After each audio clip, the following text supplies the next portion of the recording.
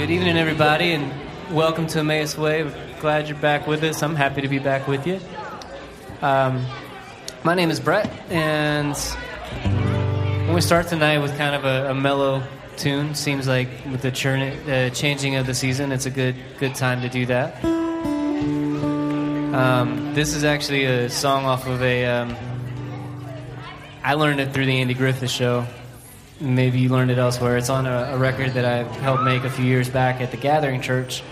And it's real pretty if everybody does the harmony. So if you know it, it's real easy. We'll do it twice because it's so short. But just sing along if you feel so inclined.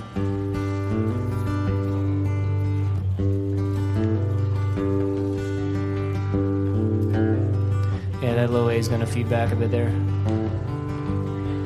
There's a church in the valley by the wildwood, no lovelier spot in the vale, no place is so dear to my childhood as the little brown church in the vale. Oh, come, come, come, come, come to the church in the wildwood.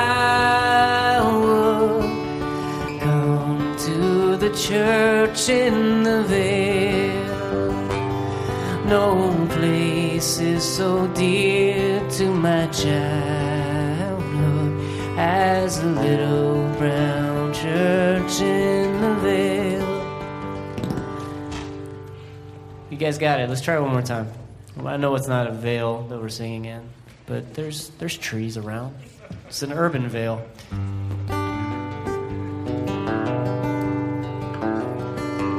There's a church in the valley by the wildwood, no lovelier spot in the vale, no place is so dear to my childhood as the little brown church in the vale.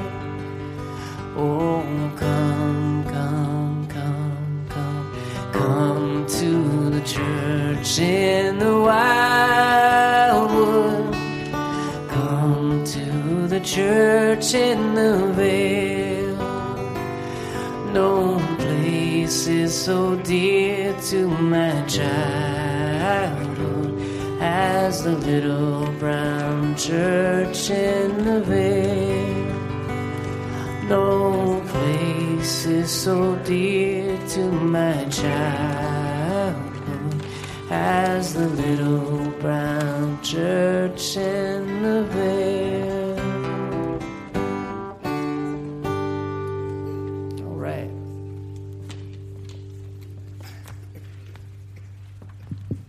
Thank you, Brett. And welcome, everybody, to Emmaus Way. Emmaus Way is a community of people who've been captivated by the gospel of Jesus Christ, and we're seeking to live that out here in Durham and our broader community.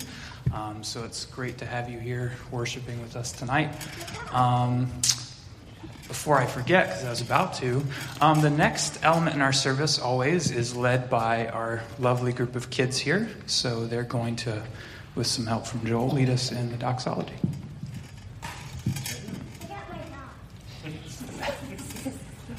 Praise God from whom all blessings flow. Praise Him, all creatures here below. Praise Him above the heavenly host. Praise Father, Son, and Holy Ghost.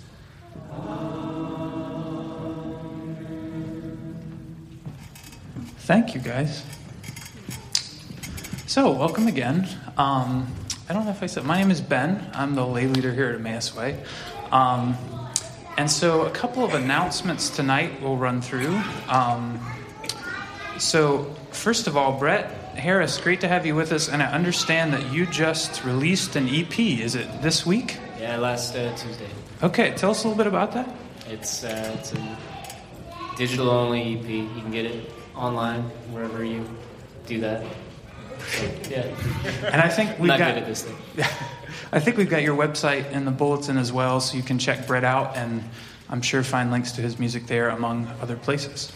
And it's a great, always something that we try to do at Emmaus Way is we bring in local artists from the community, and we want to encourage you. We're engaging with them here, but encourage you to engage with them and their music outside of our Sunday night gatherings as well. A couple other things. So we're going to have this annual Emmaus Way fall tradition potluck on the porch at, is it 805 Watt Street? It's the Jake's place. So Jake's are right over there. And this is just, Emmaus Way potlucks are great potlucks. People bring great things. We hang out on the porch. It's a good time. If you haven't been here that long, if you've been here forever, come on out after next Sunday evening's gathering, and we'll spend some time eating and getting to know each other a little better. Also, if you're new, Sarah Bussman has kind of taken over interim control of our small groups. Our current coordinator is in Scotland, but she will be back. But for now, Sarah Bussman tells me that we do have some openings in current small groups, as well as if someone's interested in starting a new one, that is something you could talk to Sarah about. If you're looking for other ways to connect with our community, we always have out in the foyer there 2 cards. One of which is green, which gives you a big long list of things that you could do to connect with Emmaus Way, volunteer rotations, text group. We have a pub group that meets on Thursday nights. All that information is on that green card, as well as people you could contact about those things. And then there's a yellow card if you want us to connect with you. You want to meet with somebody, talk about Emmaus Way, you want to be on our weekly event email or our social listserv, that sort of thing, you can get set up with that.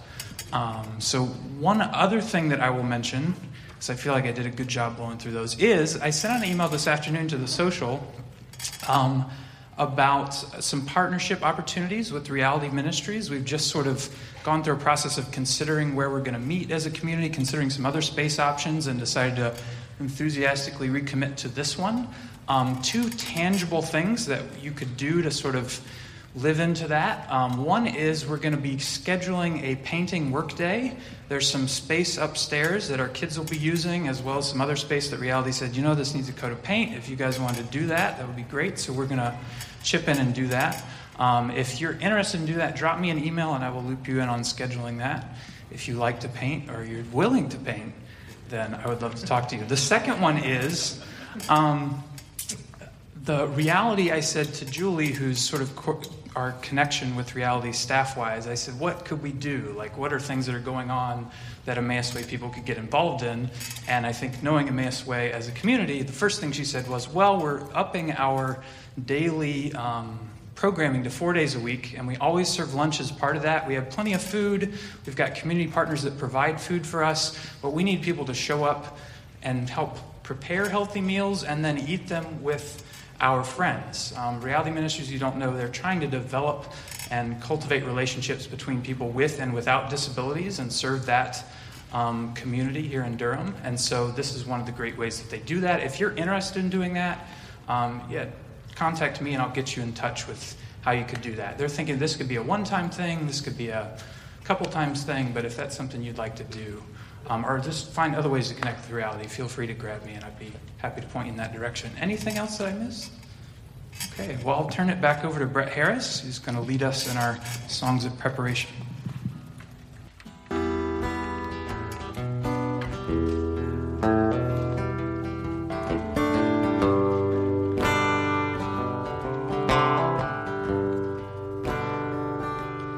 You're not alone, I'm with you, I'm lonely too.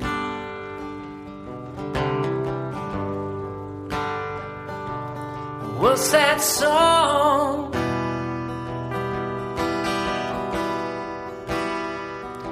Can't be sung by two.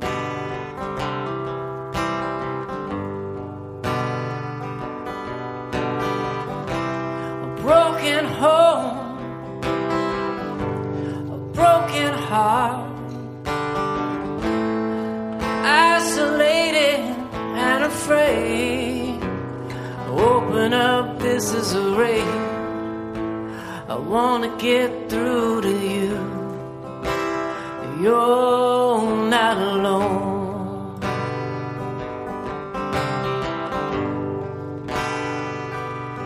You're not alone. Every night I stand in your place.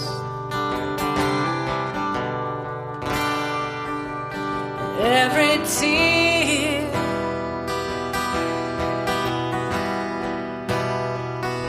on every face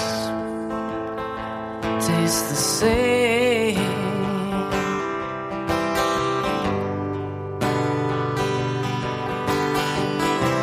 A broken dream,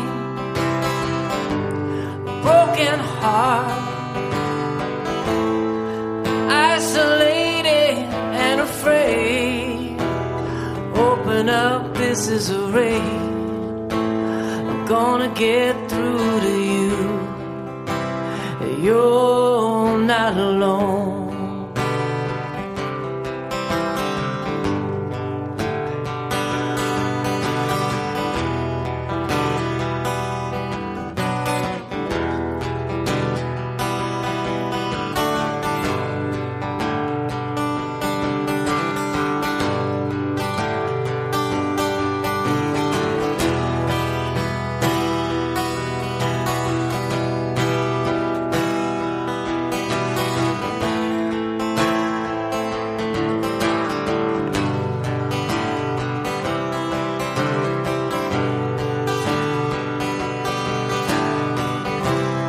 Open hand, an open heart.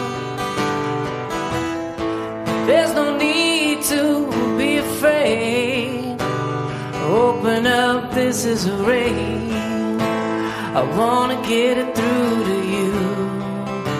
That you're not alone.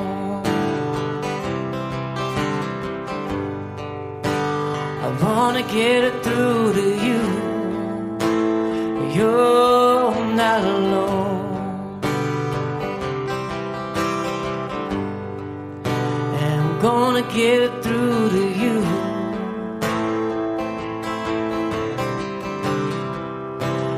You're not alone.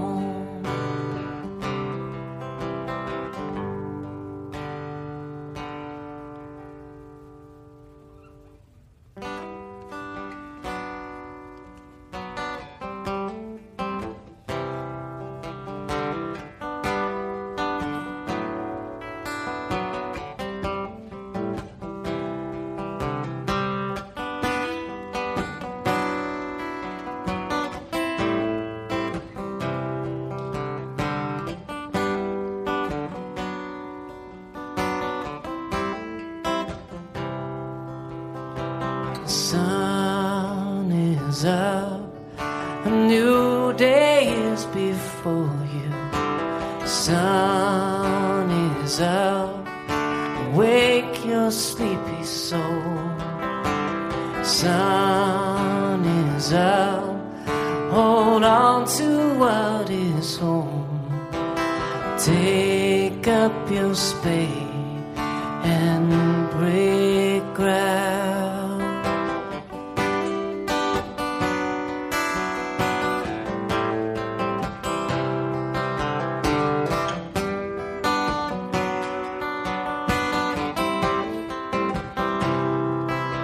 Shake off your shoes, leave yesterday behind you. Shake off your shoes, but forget not where you've been. Shake off your shoes, forgive and be forgiven. Take up your spade and break ground.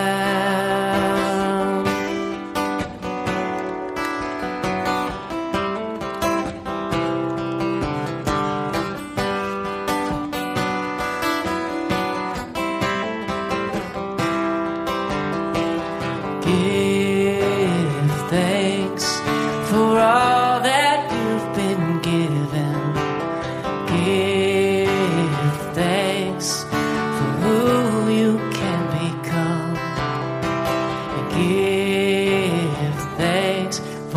small man and every crumb. Take up your spade and break ground.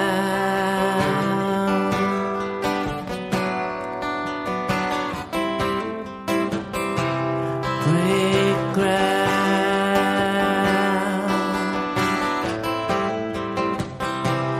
Break ground.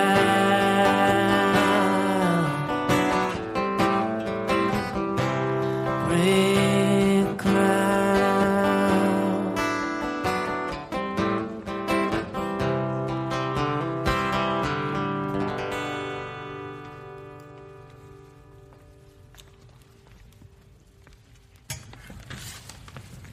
Thank you, Brett. Hi, everyone. For those of you who don't know me, I'm Josh. I'm the arts coordinator here at Emmaus Way, and I'm also going to be leading our dialogue tonight since Tim is in upstate New York, right, doing a wedding, and shirking his responsibilities, I'll add parenthetically. One of the things I want to just point out before we sort of move on to the piece is I love the three songs that we had there before the dialogue, because I think they introduced three of the really important themes that we're going to be talking about tonight. Church in the Wildwood has this sense of not thinking about church maybe with a capital C, but thinking about church with a lowercase c, this very specific church maybe that you have associations with.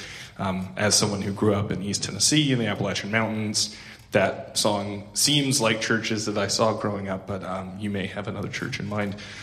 And then with You're Not Alone and Take Up Your Spade, I think we have two themes that are going to come up quite a bit tonight, and that's the idea of community and the importance of hearing one another's voices, and then also this importance of taking action together.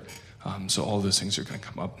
Now is the time of the service where we pass the peace, so you find someone around you that maybe you don't know, introduce yourself, offer them the peace of Christ. This is a great time also to grab coffee and snacks and all those sorts of things. But before you do that, I'm going to give you a specific assignment tonight during the piece. The piece will be slightly longer maybe than normal. Because we're going to be talking about this idea of geography and sort of locality and how this plays into our identity as a community tonight, I want you during the piece to find three people, preferably people maybe you don't know super well, and I want you to have a super brief conversation about your personal geography. That can include places you've lived. It can include maybe identities that you have or have had in the past. It can include communities of which you've been a part. It can include ways that other people have tried to locate you. I want you to just begin talking with one another about places and locations that have been important to you. And I'll call you back in about 5 minutes. So please greet one another and pass the peace of Christ.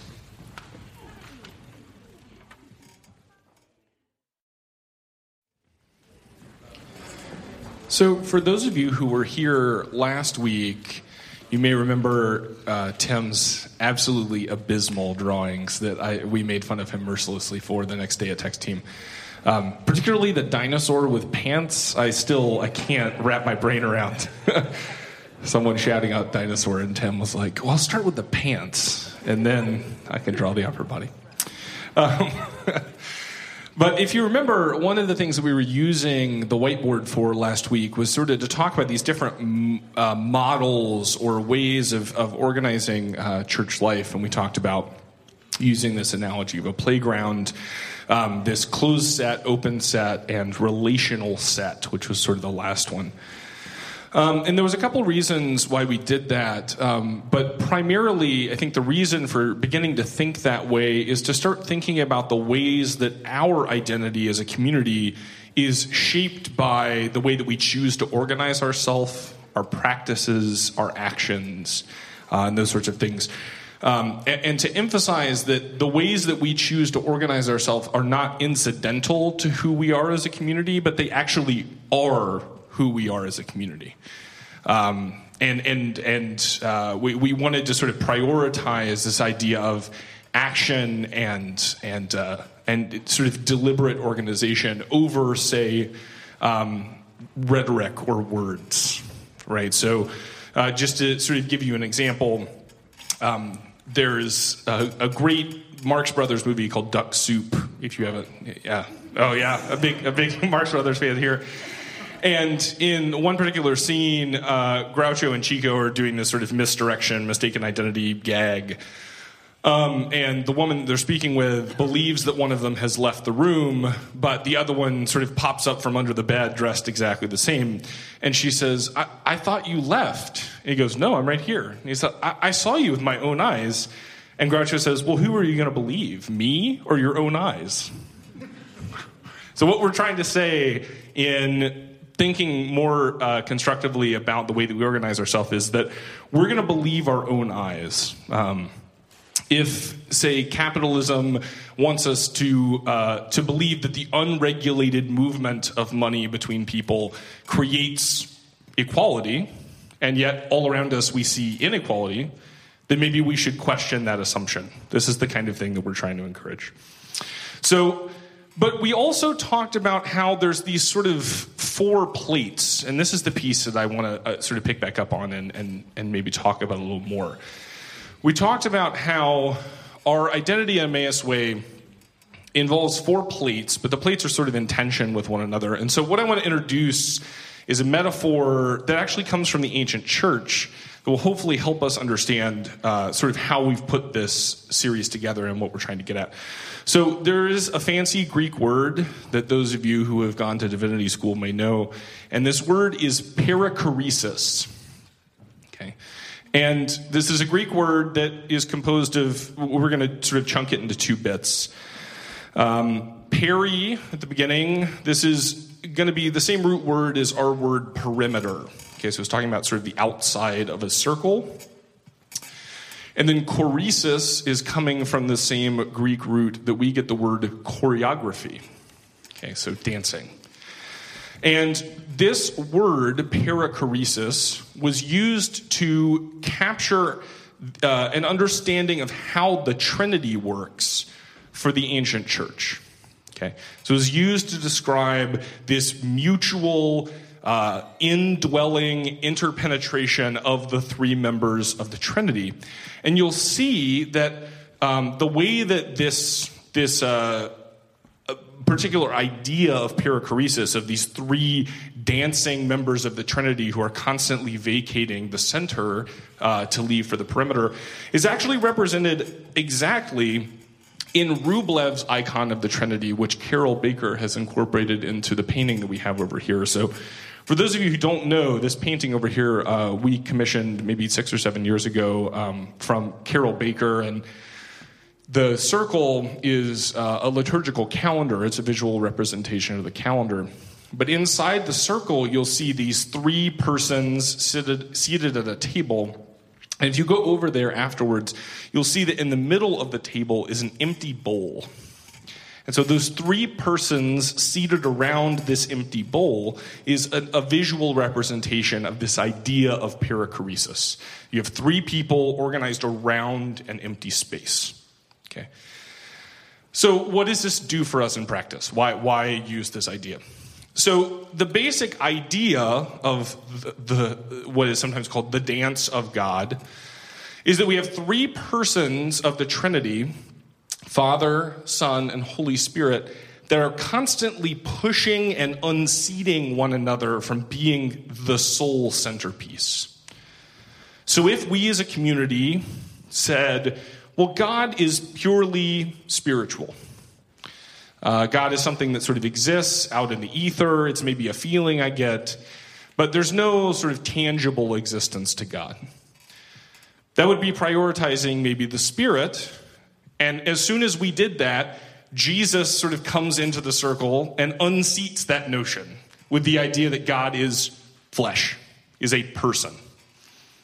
So we say, oh, okay, so God must just be some guy, right? We can see, there's these stories about him, some Jewish guy who lived in the 1st century. That's who God was. But then God the Father comes in and unseats that idea because we have a person of the Godhead who is eternal and sovereign. So then we begin to think about God as this transcendent, uninterested thing that created the universe, maybe set it in motion, but hasn't really intervened, isn't really in contact with what is happening now. And then the Spirit would come along and unseat that notion, right? So you can see how in this perichoretic understanding, we have this sort of constant tension, this constant push and pull, and we're always sort of, as soon as we try to make one thing more central, it ends up being shoved out by something else that's equally important, okay? This is the way that I want us to think about these four sort of plates of identity that we're going to be talking about over the next 4 weeks. And so let me reintroduce what the four plates are and explain a little bit. But keep that picture in your brain of this sort of constant pushing and pulling and unseating of centrality. So today we're going to be talking about locality and geography and sort of particularity. Next week we're going to be talking about universality and sort of Catholicity. How are we a part of the Catholic Church with a little c? The next week, we're going to be talking about the importance of orthodoxy and historicity, us as the part of a tradition of Christian practice.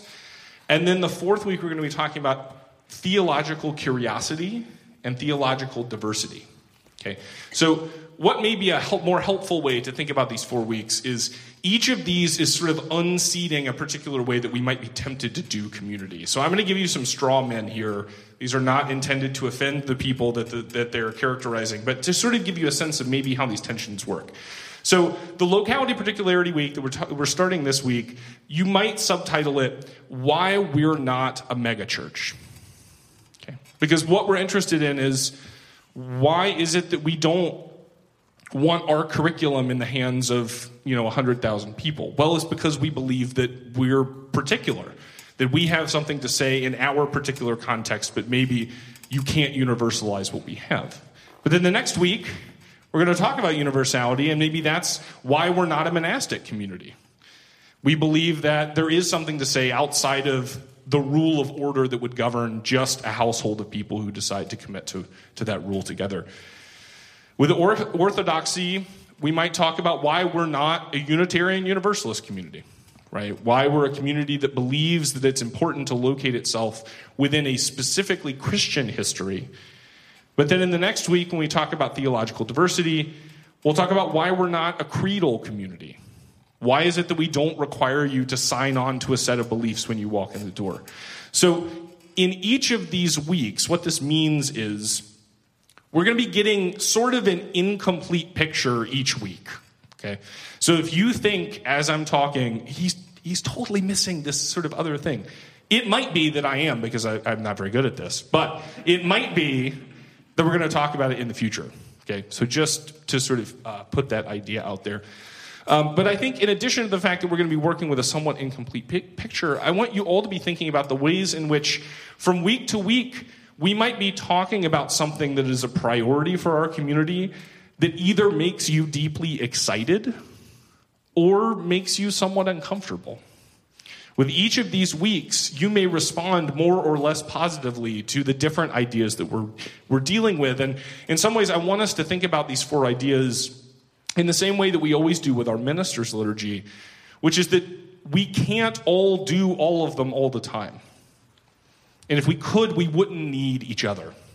So keep the sort of community dynamic of this in mind as well, that as we go through talking about these four things and the way that their sort of push and pull shapes us as a community, that you may have favorites, you may have ones that you're not as keen about, but you are part of a community of people who have decided to live into these tensions together.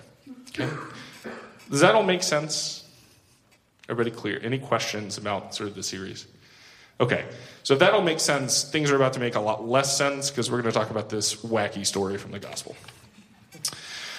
So the text that we have this week is from Matthew chapter 15. This is a story that we've done several times before, although I think we've primarily done the Mark version. This is a story of what's often called Jesus and the Syrophoenician woman. Okay, so I'd like to start with somebody reading the text. So does anybody want to volunteer to read the text aloud?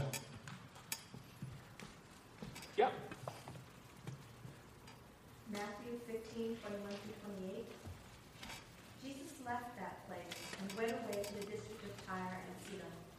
Just then, a Canaanite woman from that region came out and started shouting, "Have mercy on me, Lord, Son of David. My daughter is tormented by a demon." But he did not answer her at all. His disciples came and urged him, saying, "Send her away. She keeps shouting after us." He answered, "I was sent only to the lost sheep of the house of Israel." And she came and knelt before him, saying, "Lord, help me." He answered, "It is not fair to take the children's food and throw it to the dogs." She said, "Yes, Lord, yet even the dogs eat the crumbs that fall from their master's table." Then Jesus answered her, "Woman, great is your faith. Let it be done for you as you wish." And her daughter was healed instantly. Thanks be to God. Okay, so there's a lot happening in this passage. And like I said, we have looked at this passage a number of times in the past because this is an incredibly complicated, in some ways, a very confusing story. We have Jesus who comes off as fairly brusque and uninviting in certain ways in this passage. We have a woman who challenges Jesus when he speaks in this weird riddle. So there's a lot of different things going on. But the thing that I want us to focus on is this idea of geography, this idea of location. So as sort of a first question, I want you to look at the text, and I want you to name as many phrases, words, markers that seem to speak to you about location. Locating the people, locating the action, that sort of thing. What are some markers of location in the text? District, okay. Tyre and Sidon. Right, yeah, in the specific district of Tyre and Sidon. Jesus left that place. So that place, which I didn't notice that has some stink on it. Like, he left that place and came to, yeah. Okay. House of Israel. Right. So we have a people. That's certainly a location. Canaanite. Right. So we have Canaanite. Away, like center away. Okay. Away. So we have a direction. Maybe away from that place. Yeah. Other markers of location. The master's table. Yeah. So the master's table certainly seems to be a place. Before him. She knelt before him. Oh, yeah. So the kneeling location before him. Absolutely. Well, you've got lostness, which is Right. Yeah, the lost sheep. sort of the shadow of a place. Right. Maybe they don't know what place they're in. Yeah. Yeah, absolutely. That's a great one. Any other sort of markers of location that you notice? Another sort of two that I want to throw out. One is, I think, location that you get at the beginning of Jesus' final statement. Woman, great is your faith. That was a pretty specific location, particularly in the first century. So the location of womanhood and of motherhood. This is someone who has a daughter. And then the way I think it's interesting that she locates Jesus in the passage, which is Lord and Son of David. Son of David is a location within a particular genealogy. So this is the location that I think we can talk about as well. Okay, so we see here that Jesus came into this very specific local context. And because of that, he seems to have he has to say things pretty specifically in terms of how he interacts with people. And I think oftentimes the idea of specificity or particularity is something that is seen to somehow like delimit or compromise Jesus' power. But I think there's an important theological word that we use to describe what it means for Jesus to be specific rather than universal, and that word is incarnation. in some ways, I think that incarnation, we can see incarnation as the heart of the Christian gospel for a number of reasons. We talked about this a bit when we did the Bruce Springsteen night. The idea of the incarnation is an affirmation of flesh, an affirmation of personhood, and here we can see it as an affirmation of locality, an affirmation of inhabiting a community and being able to do it authentically and truly. If God can become a person who interacts with a community, a very specific community, then perhaps so could we. Okay, that seems to be at least some of the logic that's at work. But I think something else that we can think about here in terms of specificity is the way that specificity often uncovers or demonstrates privilege. And what I mean by this is that so often privilege is marked by a lack of specificity. So just to give you an example, if there was a group of 5 guys and they got together and played a game that 2 schools in this area are very hateful to one another about, what would be the name of that game? Basketball. And if 5 women do that? Women's basketball. Right? When men do it, it's just called basketball. But when women do it, it's called women's basketball. And it's a different game because men are the privileged category there. Okay. To give you another example, I'm someone who studies music, the history of music. So in the 90s, let's say that you had a band that consisted of 5 guys who all sang in harmony. If those guys were white and they were NSYNC or the Backstreet Boys, then they would go on the pop charts and in the pop category at the record store. But if those guys happen to be black, like All for One or Boyz II Men, then suddenly they don't fit that category anymore. They're on the rhythm and blues charts or in the rhythm and blues category. Even though they're making remarkably similar music, the fact that they are black or white determines whether or not they're in a relatively unmarked category, right? Just music that is popular, or a very heavily and historically marked category like rhythm and blues. Okay.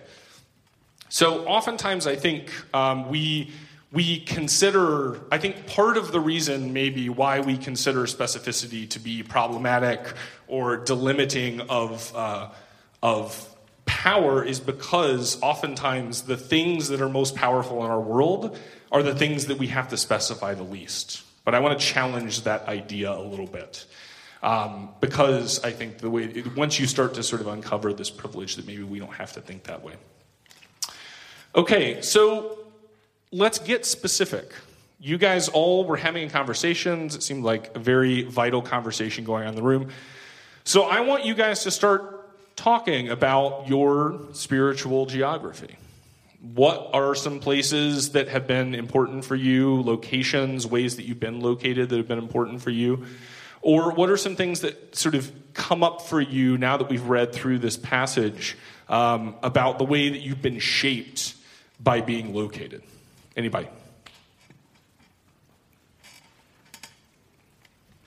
Well, Zach and we know Brett and Amber went to camp. And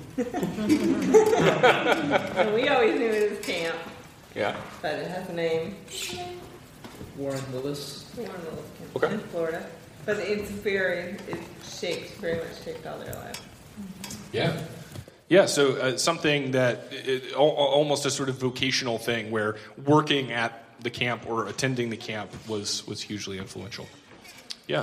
Josh, I was a military kid, so Yeah. for me it was like a lack of location. Whenever anybody says, where are you from? It's a really hard question. I mean, I know where my parents live and where I lived for 4 years before I went to college, but that's not home. So it's, for me, it's sort of the ambiguity also led to just very different experience growing up because I had to be the new kid over again and over again. Sure. Yeah, so a lack of location, absolutely. And particularly the lack of a clear sense of what that word home might mean, since it's such a hugely operative one for so many people in our culture. Yeah, who else? Josh, I talked to Jim about him growing up in Silicon Valley. Okay. Growing up in a setting in Mountain View, California, and how that location sort of changed out from under his experience of it. And that's very much not having the same association. Yeah, and something that if this 6 California proposal goes through, Silicon Valley may be its own state. So if you haven't seen this, there's a proposal to split California into 6 states. It's a long thing. But anyway, yeah. So not only thinking about maybe where you come from, but how where you come from is no longer where you come from. I think that's hugely important. Yeah, Sarah Kate? You talked about the baggage and implications of being from a place. What that might mean when you meet someone new, and how sometimes we play the places where we've lived in the past against where we live now, depending on who we're talking to create space. So saying, I've lived in Durham for 7 years, or I'm from Durham means one thing, but saying, most recently I moved from the Bay Area says a very different thing, and how part of that is being able to say something about our identity. Yeah, absolutely. Yeah, and to think about, well, I'll save that because somebody may say this as well. But yeah, anybody else? Yeah. I grew up in a Catholic church that was, they didn't have a building. It was a community, an intentional consensus community, and we meet at schools. And then I moved to the mountains where I became a member of Black Baptist Church. And the structure is significantly different, but the spirit was remarkably in unity. So being able to find the commonalities between maybe what you may have been told were supposed to be disjunct locations, and yet you saw them as deeply connected, interconnected. Yeah.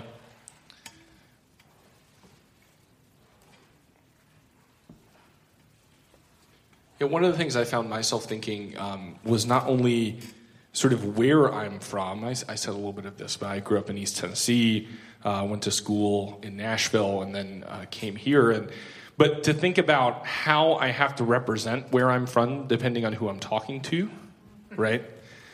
So am I from East Tennessee or Appalachia or the South or the United States of America? Or, there's so many different ways of that I might choose to locate myself or not locate myself based on who I'm talking to, right? If I'm talking to someone else from the South, I can't say the South. I have to be more specific than that. But if I'm talking to someone from another country, maybe I say I'm from the U.S. Maybe I don't want to say I'm from the U.S. Maybe I want to be more specific and say, I'm from East Tennessee or I'm from Appalachia. Yeah. Yeah, any other thoughts in terms of how you located yourselves or how location has been important to you? You can play those games like contrary. Every time I open my mouth, it's obvious. But I was thinking that when people say to me, where are you from? It's not an offensive question, right? Right. Because I'm white. But if I was Asian or Latino, then it might kind of imply, well, what the hell are you doing here? Right. I don't feel it implies that. And of course, people don't really guess I'm from Africa, or maybe whatever it resonates. Yeah, I think there's such a huge phenomenon, and this is where I think we talk about the sort of unmarked thing as privilege, where where are you from? Like, I'm from Tennessee, and like because I happen to be a white person, maybe I don't get those questions, but friends of mine who are people of color, right, where are you from? I'm from Tennessee. No, but where are you really from? Like, where's your family from, right? But what they're fishing for is not what they end up getting in that question. So, yeah, I think that definitely showcases that privilege aspect that we're talking about. Yeah, Mark. I was thinking, too, of how part of when we're locating ourselves as geographically or whatever, how much our story and our narrative is tied into that. As I was talking with Connor, we were talking about where we had lived or where we were from, and sort of inherent in that was a story, of like, Connor grew up in Canada for part of his life. So what was that about? What was it like? I lived outside the U.S. for a little while. What was that about? What was that like? And so it becomes part of a bigger thing. It becomes a conversation rather than just saying I'm from this X on the map. Absolutely, yeah. I think that's hugely important. Jim? What you've been saying recently is, I think it's in the South where you hear this mostly, the question that locates people, or used to locate people, is who's your daddy? Yeah, right. Yeah, absolutely. It's hugely important. And it's where you see, like, for instance, there's a very prevalent practice in the South of naming the oldest son, the first name being the maiden name of the mom, so that you have this strong both maternal and paternal location in terms of family. So, yeah, I think that's a hugely important location. And I was thinking, too, Mark, when you were talking about the idea that it's important when we think about locality that we are thinking about a trajectory, that all of us happen to live maybe in the Triangle now, but we all come to this place from a host of different places, and that's hugely important for determining how we engage at a local level. Yeah, Susan. So my graduate school advisor was also the chair of the African Studies program at NC State, and he was always telling me, Susan, you need to figure out who your people are. And, I'm kind of interested in this idea of privilege and not knowing who your people are when you come from a place of privilege, because it's more, you just, because you locate yourself more generally. Right. And when you don't live in privilege, I think you locate yourself more specifically. And I think, for him, that was a real kind of, he would never say this word, but a blessing in his life, because it gave him people and it gave him grounding. So. Yeah, it's why you see so many suburban white people go to Ireland every year to try and discover their Irish relatives, right? Because they because of this sense of privilege, they feel like they've been cut off from a type of specificity. I think that's great.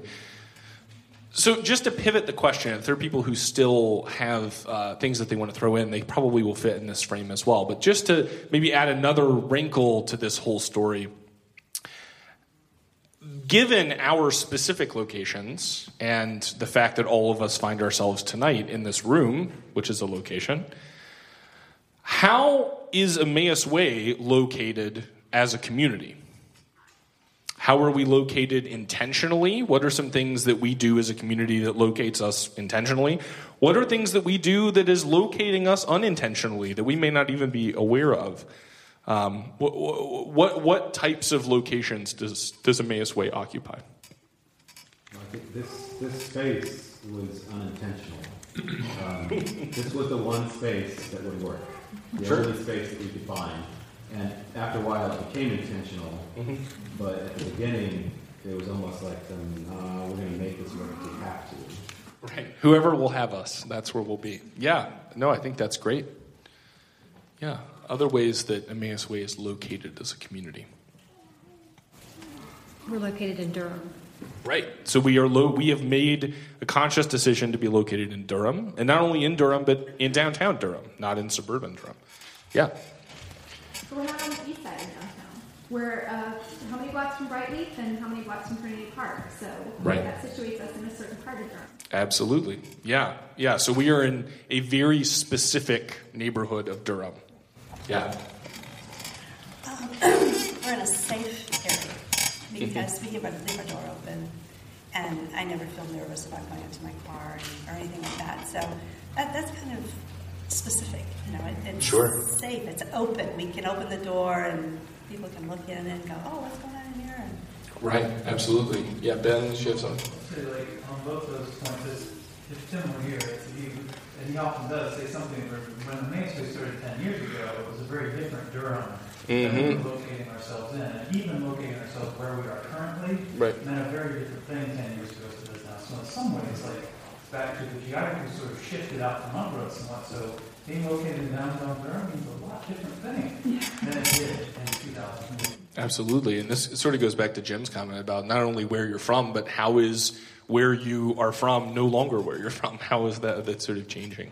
Yeah. Yeah. Other ways. Yeah, Wendy. I would say universities changes dialogue and who we are. Absolutely. So the university communities make us, one of our locations is that we tend to be a somewhat transient community. We have people who come in for 4 or 5 years to do a degree and then journey on. I think that's a huge part of it. Tim often has joked that we are an overeducated, underemployed community. That's certainly a location that's an effect of the universities that surround us. Yeah. Any other ways that we're sort of locating ourselves as a church? Yeah, it's okay. I think we pretty intentionally situate ourselves in a larger tradition. So many have come before us. We are one of many that have been practicing for. Yeah, I think that's exactly right. We definitely locate ourselves within a tradition, a Christian tradition, and that's something that's going to come up certainly in future weeks. But I think that is an important location that we have. I would say in the round too, like we're very intentional about saying we want to hear from everyone in this community, and like that was what coming here my very first night, I knew this is where I need to be because like these people care if you're here or not. And I remember talking to Dave Eford and being like, he cares what my answers are to his questions. What? That doesn't always happen. Right. Yeah. I mean, this would be, maybe one example of us being incredibly intentional about setting up in the rounds, about placing our conversations in a sort of dialogue every week, about putting art and aesthetic in the middle of our circle, literally in the middle of our conversation. I think that's a hugely important point. Thank you, Amber. Others? I don't know exactly how to phrase it, but I feel like we're not trying to be isolated. Like we have connections with Durham Can. We want to be involved with other, communities and missions and things going on in Durham. So whether we succeed at it or not, our attempt is to be, to not be isolated, to be connected. Absolutely, and this, I think, sort of links in with something that we say every week, which is a way of locating ourselves, is that we're a community that's looking for the ongoing work that God is doing in Durham, which is a way of locating ourselves in a community that we believe God's already working in. It's not a community that we have to go out and missionize, but rather a community in which God's already at work, and we're looking for ways to join into that work. So I think that's hugely important. Yeah, Brandon. I've been in and out, so if someone said this, I apologize. But we've just spent a year kind of thinking about location, and so to be on the other side of that year and to think about choosing to stay here in reality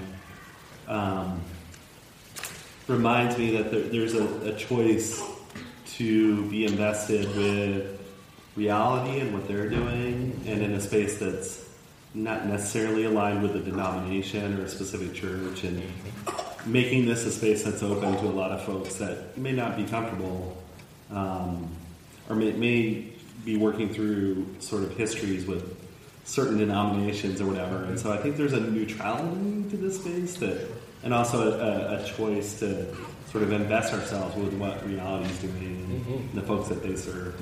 Right, yeah, so locating ourselves in sort of tight collaboration with someone who's engaged missionally in Durham, but then also not locating ourselves in a church. I mean, this is, again, I think this perfectly illustrates this sort of tension that part of what we're trying to bring out is like, we are a group of people who deeply orient ourselves and locate ourselves within a tradition of Christianity, and yet we sort of ultimately decided that maybe moving into a church space, particularly one that was denominationally affiliated, was not what we wanted as a community. So those are both sort of very specific ways of locating ourselves. Yeah, Mark? I was thinking, too, of how, and some of this comes from what Amber was saying, too, of we choose to locate ourselves in the lives of the people in a way that, we talk about, and I'm sure we'll probably get into this next week maybe, but saying that we've located in downtown Durham, but we have members like the Thomases who live in Carborough, and Tim and Mimi live in Chapel Hill, and the Mains live in Chapel Hill. And even though we are located in a place, we're locating ourselves bigger than that based on the people that are part of the community. Yeah, absolutely.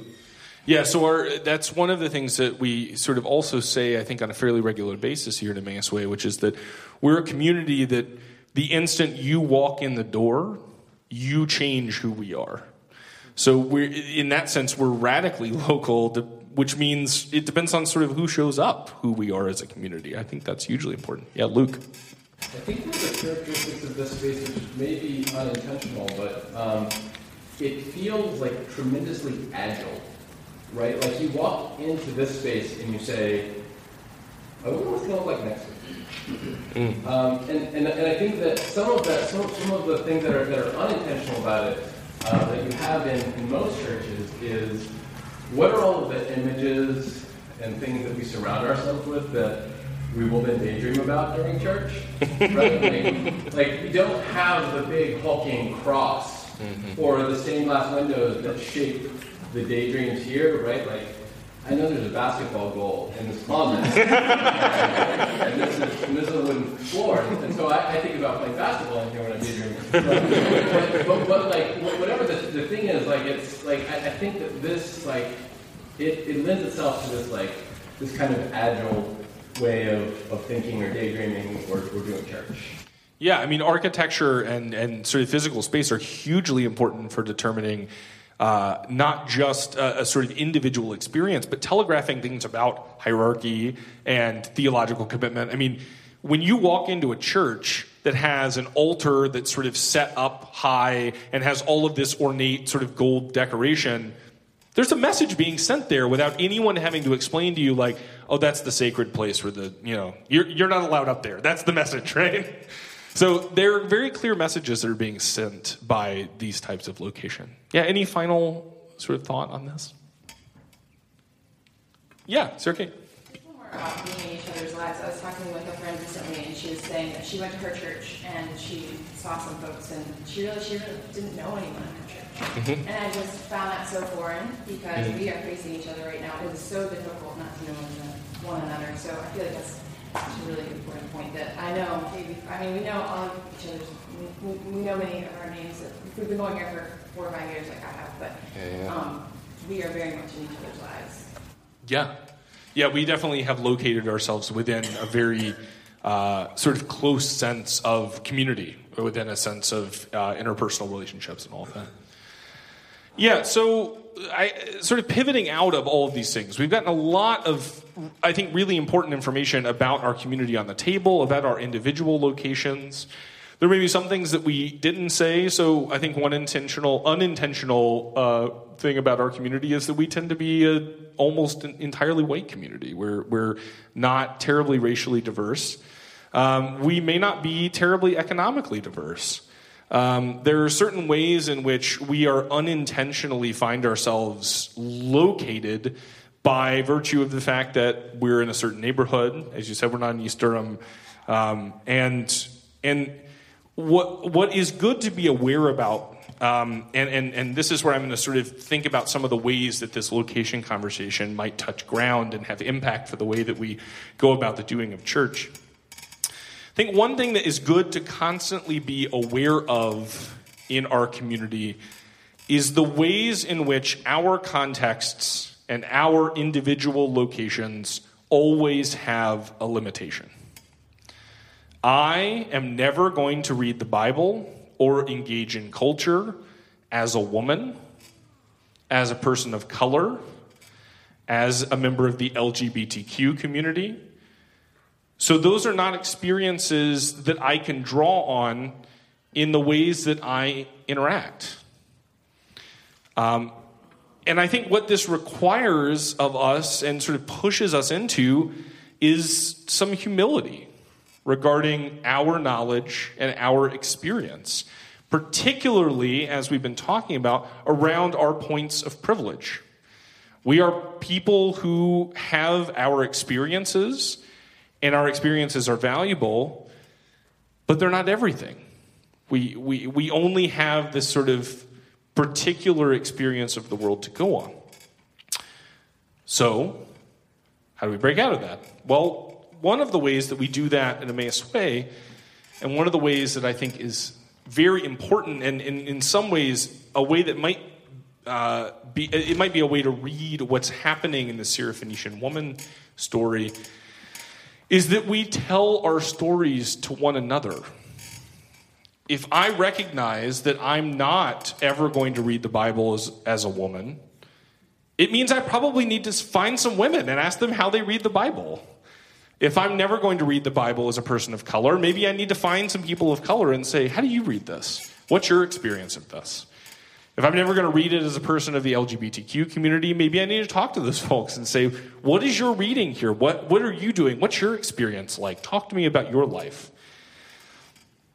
And I think this has a dual sort of impact. On one level, this type of not just storytelling, but asking for stories to be told requires a tremendous amount of vulnerability and a willingness to go back to this Trinity metaphor, a willingness to be unseated by someone else.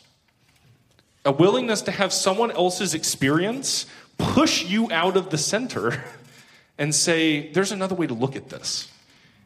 To find yourself back on the perimeter and to genuinely be moved by encountering someone else's experience.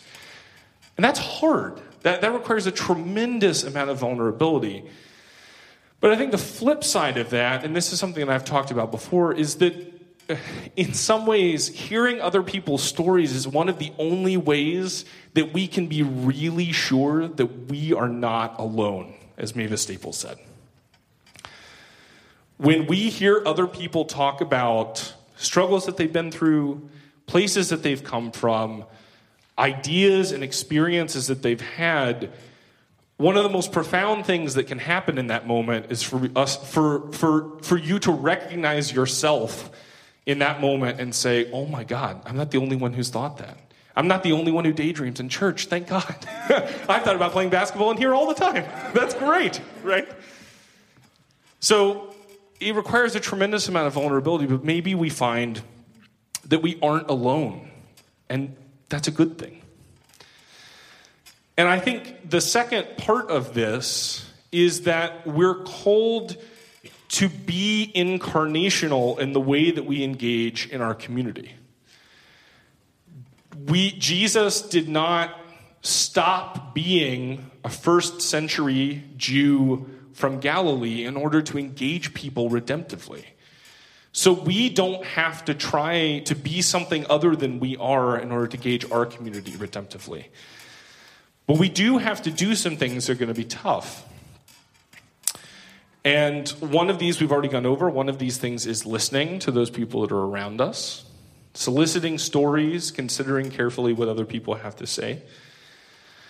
But another thing that means is that we're going to have to place ourselves around people that may be the most vulnerable members of our communities, those whose stories aren't heard very often.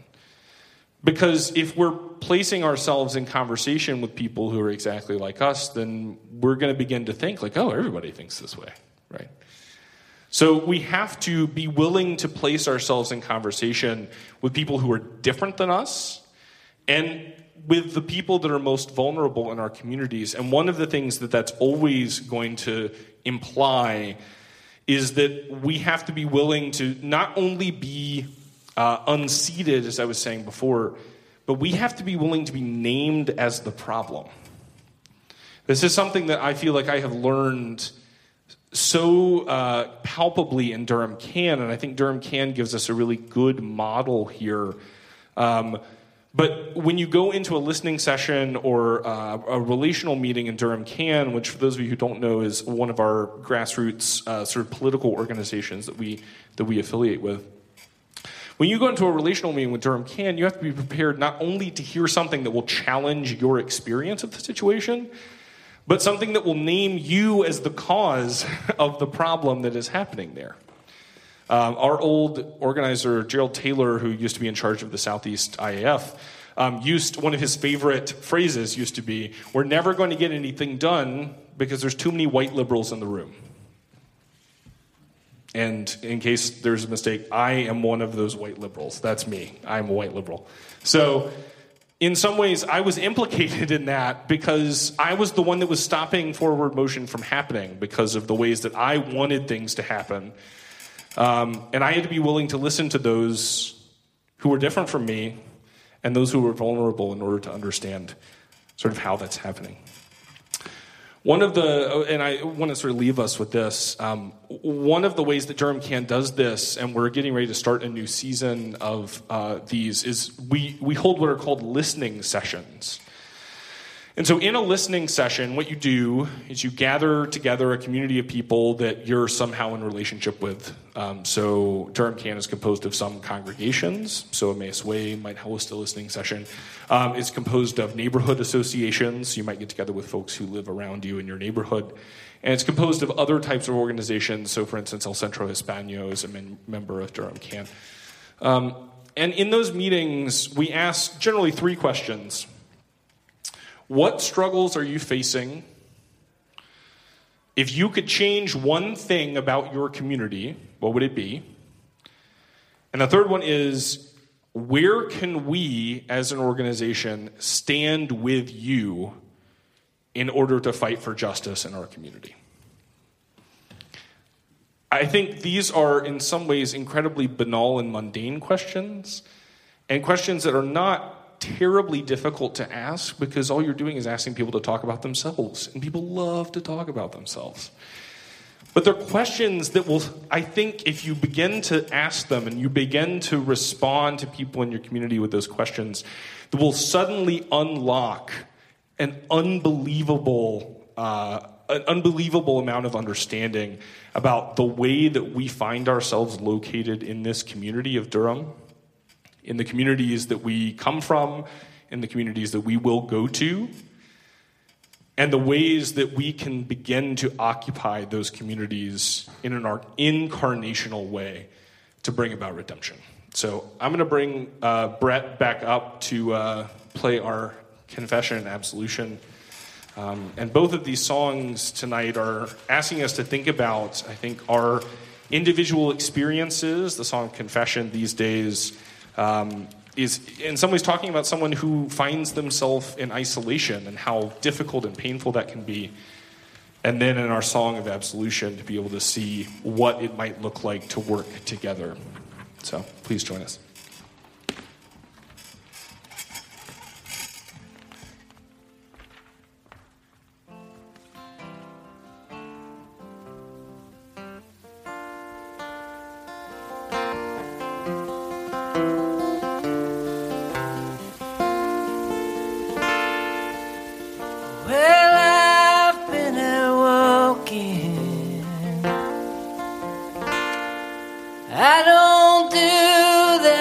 Talking these days,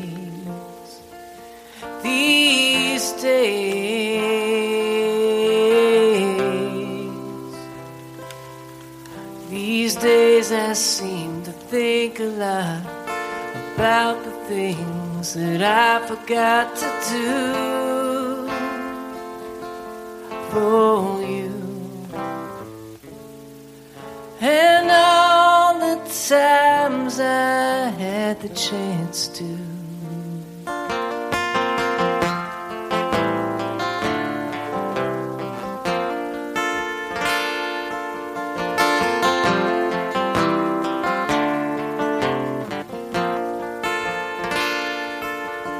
And I had a lover. It's so hard to risk another these days. These days.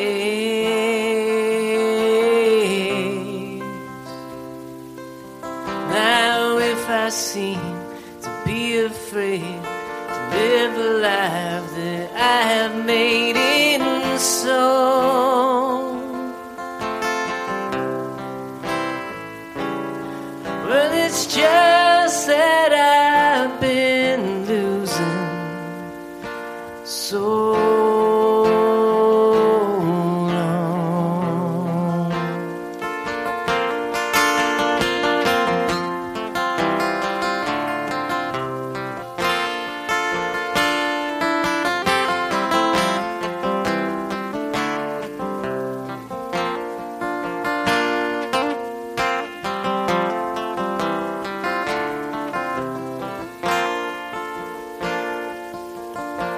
I'll keep on moving. Things are bound to be improving these days. These days.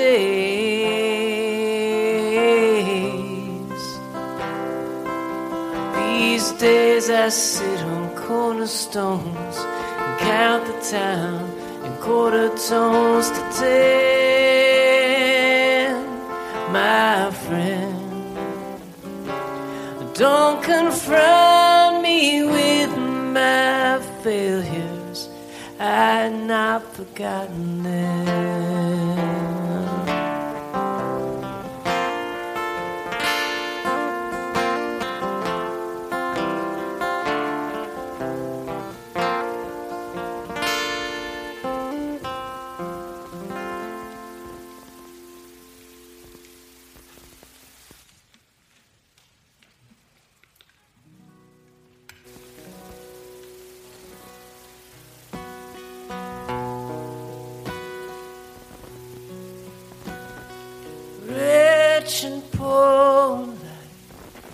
Listen with your own hearts. His love is for us all. His love is for us all. And rich and poor alike, listen with your own souls. Do not live in fear. Do not live in fear.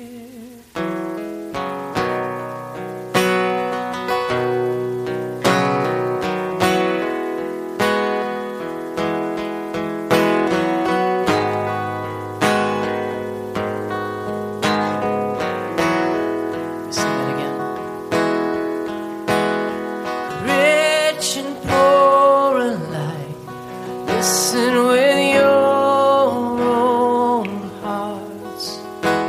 His love is for us all. His love is for us all. Rich and poor alike, listen with your own souls. His do not live in fear. Do not live in fear. And poor alike, His love is for us all. I'm rich and poor, high and low, sick and well. This I know, His love is for us all. His love is for us all. His love is for us all. His love is for us all. His love is for us all. His love is for us all. His love is for us all. Oh, His love is for us all.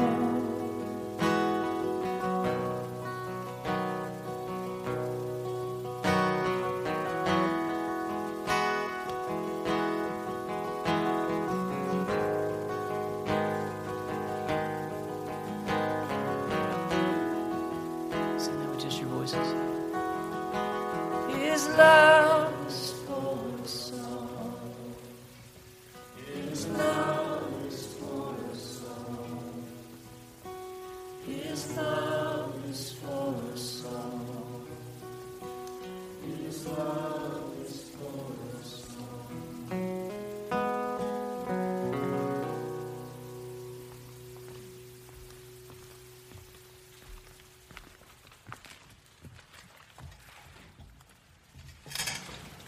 When we look back at the Canaanite woman, I'm often drawn to ask what in the world this story really means. I'm left with questions more than I am with answers. Are we the children? Are we the dogs? Who are we in this story? This is a place where someone who doesn't belong engages in a conversation with Jesus and the disciples and shifts and moves their reality. In a moment of rebuke, this woman expands that reality from a specific community, the children of Israel, and claims it for herself and for others outside of that circle. She shows up and changes the community. Her story was important. What I see offered to us in this is the opportunity to become that community, those inside the circle, just by showing up and telling our stories, and by receiving the stories of those around us, recognizing our place in the story, and inviting the stories of those who are not here, those who are absent. We, the church, live as a part of the world, not in some secret connection to God, but with an awareness of that relationship to God. God is always moving towards us and in our particularity, where we live, where we're located, and we're called to respond to that. One of these responses is to move back towards God, and this movement can begin here at the table. God meets us even in the crumbs that were meant for the dogs, and we partake in that relationship with God and one another by breaking bread for one another, saying, the body of Christ broken for you. By taking the cup, the juice or the wine, and saying, the blood of Christ poured out and shed for you. The table offers a bridge from God to us and to one another. Here at Emmaus Way, we celebrate an open table where all are welcome. We don't have a fence that around this space. We put it in the middle of the room. We don't limit who you're going to meet at this table. And that can honestly also be a little unsettling because you're making yourself vulnerable. You're opening yourself up to be changed. Come and join our community, your community, to enter into a relationship with God and those here in this place. Rich and poor alike, listen, God's love is for us all.